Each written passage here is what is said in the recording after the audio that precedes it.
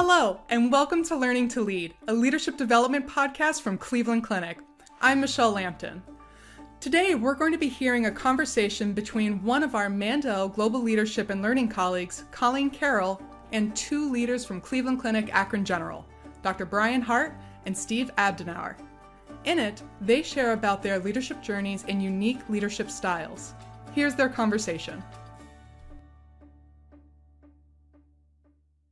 Good morning, gentlemen. Thanks for being here today. First things first, it'd be great if you could introduce yourself and tell us a little bit about what you do at Cleveland Clinic. Hi, my name is Brian Hart. I'm an internal medicine physician at Cleveland Clinic going back to 2004, and I'm currently the president of Cleveland Clinic Akron General.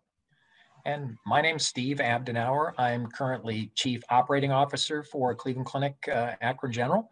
I have been with the organization about 32 years. Most of the time has been here at Akron General prior to becoming part of Cleveland Clinic, going through the integration piece. And then I've spent the last couple of years out at Abu Dhabi in the United Arab Emirates before coming back in this new role. That's great. Do you think that you could share with our listeners how you and Dr. Hart work together and a little bit about your communication philosophy? Well, Dr. Hart and I, first of all, our offices are just one wall apart here. So we have constant communication throughout the course of pretty much every day. We communicate kind of continuously, either through walk-by meetings, sticking our heads in each other's offices, constantly through email, and then we touch base pretty much every day through our morning huddle processes. And then beyond that, we'll have routine weekly meetings where we have at least an hour-long sit-down going over items. And as Steve mentioned, we have both morning and afternoon check-in huddles where we go over what we feel that the rest of the team needs to know about their day and what the next day is going to look like. So we put a high premium on sharing information here. I've come to the belief that having frequent, almost constant communication, sort of just-in-time communication with the key members of our executive team is absolutely critical for our performance. Thank you both for that. I'm already hearing a theme here of continuous communication and lots of transparency. Something we're often talking about in GLI and our leadership development efforts is cultivating a leadership practice. You know, your style, how you lead others. And I think it varies for all of us in how we want to be led and then how we lead. Given that both of you are capable and seasoned leaders, I'm curious if you might be able to share an example of a time you've had to flex your leadership style to meet the needs of your team. One of my first leadership transitions was going from a main campus department chair to regional hospital operations. And within a very short period of time, I realized that the hospital operations job was different. When I was managing a department, we really focused on clinical operations within a group of physicians. It was a large department, many of whom had very similar background, skills, and training as I had. And that didn't make the job necessarily easier or harder than moving into hospital and organizational operations. It simply is quite different. Because when I came out to Hillcrest as the chief operating officer, and that was in late 2010, I was suddenly sitting at a table with people with extraordinary expertise in areas and domains and subjects and competencies that I didn't understand much about at all: nursing, pharmacy, facilities, clinical engineering, OR operations, et cetera. And so I very quickly learned, I think, to have a very deferential leadership style, one where I saw my job was to use my position as a physician to articulate the clinical strategy and let my team use their expertise and demand that the team use their expertise to work together to achieve those strategic goals. And that was a very different kind of leadership than I'd been used to as a department chair. Now, from my perspective, the pathway would have been similar, but still a little different. And as I kind of grew as a leader, most of it had been through I would call more organic leadership, responsibility. And that is, working within the organization, being able to take on greater responsibility. And what that means on the operations side is things like, getting introduced to a new department or now being over an area that you're not accustomed to. And like Dr. Hart just indicated, Now, all of a sudden, even though, it may have been a peer department in the past, I may not have had a lot of experience in that area. So now this is something new to me. And, I think a key is to know or admit what you don't know. And that means, again, relying on people who are the experts in those areas. And I would encourage anybody, if you find yourself in that situation, learn as much as you can about that area, about the people who are leading that area. What is it that's important to the people in that area, as well as the, OKRs or the, whatever initiatives at the time. Admit what you don't know, immerse yourself in that, and see how you can help that area take down barriers.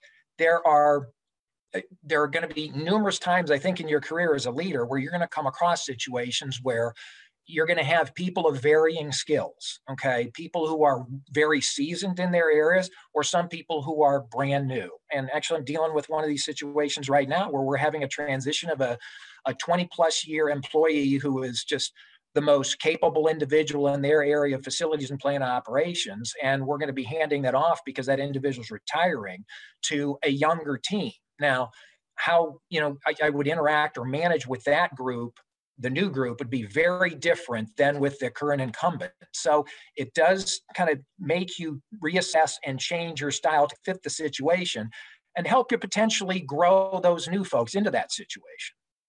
And just to echo some of the things Steve said, I've found that my leadership journey has gone from what used to be sort of direct management to much more prioritization on communication. And as Steve said, learning.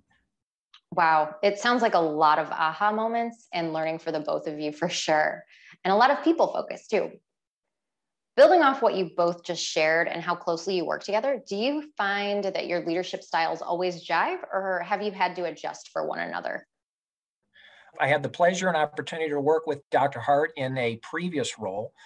And so I was exposed to his leadership style. And I think his style and my style are somewhat similar. Certainly, I think we're both collaborative in our approaches.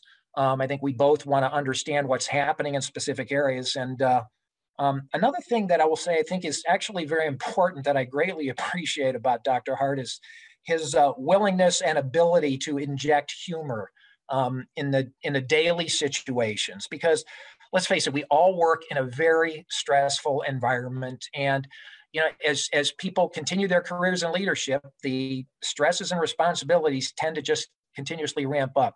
And I have always personally found it beneficial and helpful at times where, just rely on humor to help disarm a situation. And I think it helps put people at ease. But, again, back to Dr. Hart's style and my style, I think they're certainly more similar than they are different. I think we recognize, where our individual expertises tend to kind of maybe drop off and the other one picks up. And I'm grateful for the fact that I think we both recognize that. And I will say as just an anecdote, just the other day when we were having our one-on-one meeting, at the end of the normal agenda, I took the opportunity to kind of like push the agenda away and say, hey, Brian, I need a gut check on something. And, dealing with a personnel decision, certain disciplinary action, and even though these are things you constantly deal with on a weekly basis, sometimes you get a tough one. And it's great to be able to sit back and say, hey, this is how I'm seeing this. Let me get your perspective. And I tell you, just having that difference of view or being able to push away from something you may be too close to has just tremendous benefits going forward. I think, for me at least, I can say. So when our executive team has gotten together, and especially after there's been a change or an addition to the executive team. So as an example, Steve Abdenauer joined as COO back in March. What we've actually done is had that person, if they hadn't already done it recently, go through StrengthsFinders. And then we actually have a grid. My executive team has a grid where we kind of line up at least each other's StrengthsFinders assessments against each other. And as Steve said, we do find a number of similarities. We all tend to have a good sense of humor. We also tend to be very data oriented, fairly analytical on our approach.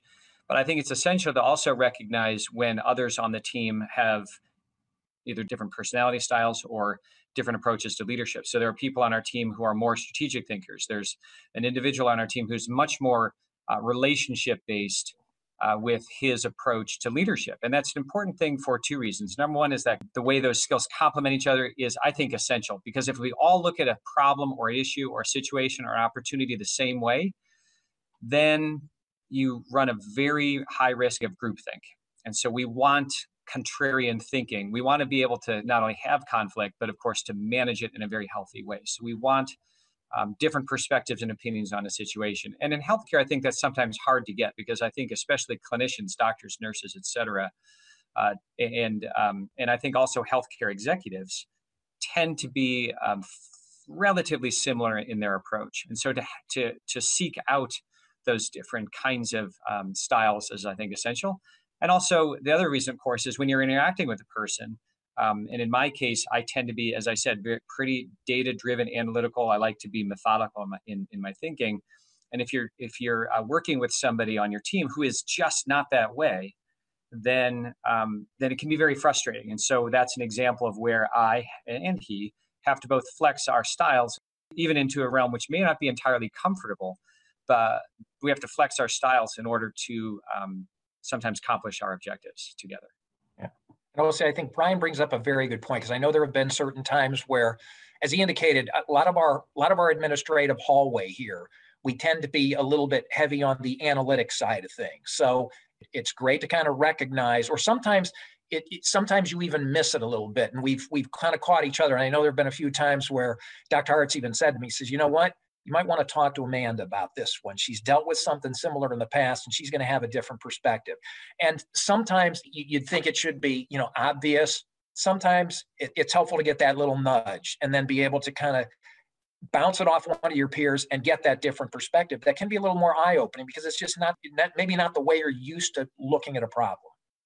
I would add to what Steve said is that at our executive team, we try to incorporate sort of that different styles, different ways of thinking into the way we discuss or share information. So something might be presented, and I will in advance pick out somebody in the group to lead the discussion.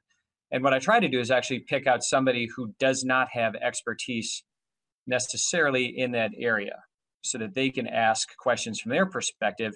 And the issue is less, does that person have the expertise to ask or to guide the discussion in a way that goes in the direction you might expect? It's actually quite the opposite, to bring a differing perspective and sometimes a perspective that has less experience in that area. So if we're discussing a safety event, I might have somebody from finance, as an example, kind of lead the discussion, because I want to bring in not only the learning, but also the different perspectives into the conversation, so that we intentionally avoid groupthink.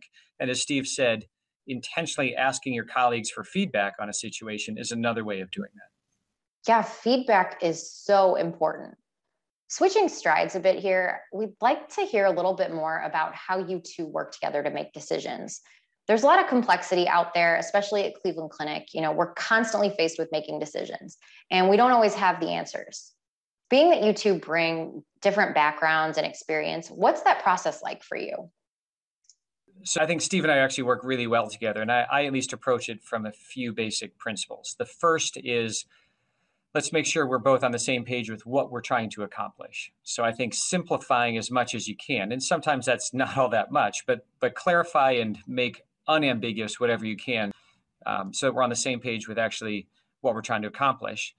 And start with structural tension. So before we drill down into what the deficits or the gaps, the problems are, let's start with the idealized goal and what we have working in our favor to try to achieve it. The second is, at least I try to, make sure that I'm not stepping outside my swim lane. I will not pretend on any facet of the planet Earth to be able to do hospital operations nearly as well as my COO. And so I have to make sure, and I sometimes will ask for feedback to make sure that I am framing the goal from my perspective and letting Steve have a sort of equal contribution to that, and more than equal where it speaks to his expertise. And I think the third is to not get bogged down in trying to get too much data. And I think especially sometimes in healthcare and on the clinical side, we want more and more and more information before we have a level of certainty to make a decision. I heard at a clinic leadership session, and I think the quote was ascribed to Colin Powell. He said, the right time to make a decision is when you have between 40 and 70% of the information you need. If you have more than 70, you waited too long. And if you have less than 40, then the risk is too high. And so I think that carries into the last point, which is not afraid to take some risk, not existential risk to the organization, but we want to move as quickly as we can to make the best decisions we can. And we can't count on having perfect information to make every decision. Great points that Dr. Hart makes right there. I would just add, as part of the Cleveland Clinic enterprise, we work in a complex organization. And I think what's helpful in working together is understanding, again, as Brian indicated, what the goal is in this situation. And okay, from a communication perspective, who do we need to reach on this issue? Who do we need to consult? Where's the information coming from? And who do we need to speak to as the next step? So sometimes this is a matter of, all right, let's just make sure we're not duplicating each other's work, because information can be coming to us from multiple sources on the same subject. It's just sometimes the nature of the beast in an organization so large. So I am appreciative that Brian talks about, knowing maybe the limits of the technical part of the operation. And actually, we kind of joked the other day, we were just dealing with an issue on financial clearances. And at the end of the meeting, I kind of pushed back from the chair and says, you know what, I know next to nothing about this. And he looked at me and said, what do you think I know about this? So it's admitting what you don't know, and let's find out, what are our deficits? Who do we need to pull into this situation? Because let's face it, nobody's going to have the answer to everything. But I think, as Brian indicated, it's how do we posture ourselves to get to the point where we can make the most informed decision with the reasonable resources that are at our disposal. Those were two really great answers. Making decisions does involve risk, no matter how we look at it. So as we wind down this interview, we have one final question for you both. What is one piece of advice you would lend our developing leaders at Cleveland Clinic? A couple of things. The golden rule, just honestly, it's the things you learned in third grade. Treat people the way you want to be treated.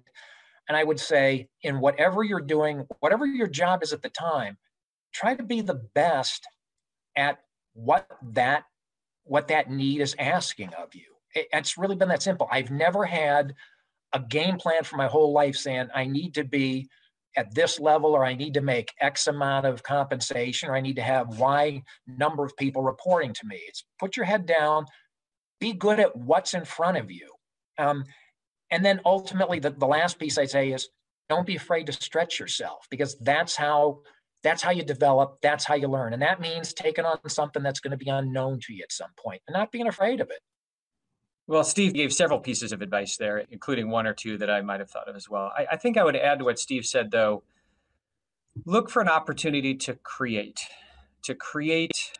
something out of a situation or opportunity, or in solving a problem, to create something which doesn't currently exist. Maybe it's nothing less or more than relationships amongst people and a team that has not come into existence previously, or maybe it's a solution to a problem which has not yet been proposed. I think in our nature, we're creative beings, and I think the best in our leadership is brought out when we think about things from that creative perspective. And that's our episode. A huge thank you to Dr. Brian Hart and Steve Abdenauer for taking the time to share their leadership stories with us. And a special thank you to the wonderful Colleen Carroll for asking such great questions. That's it for us at GLLI. Stay curious and keep learning.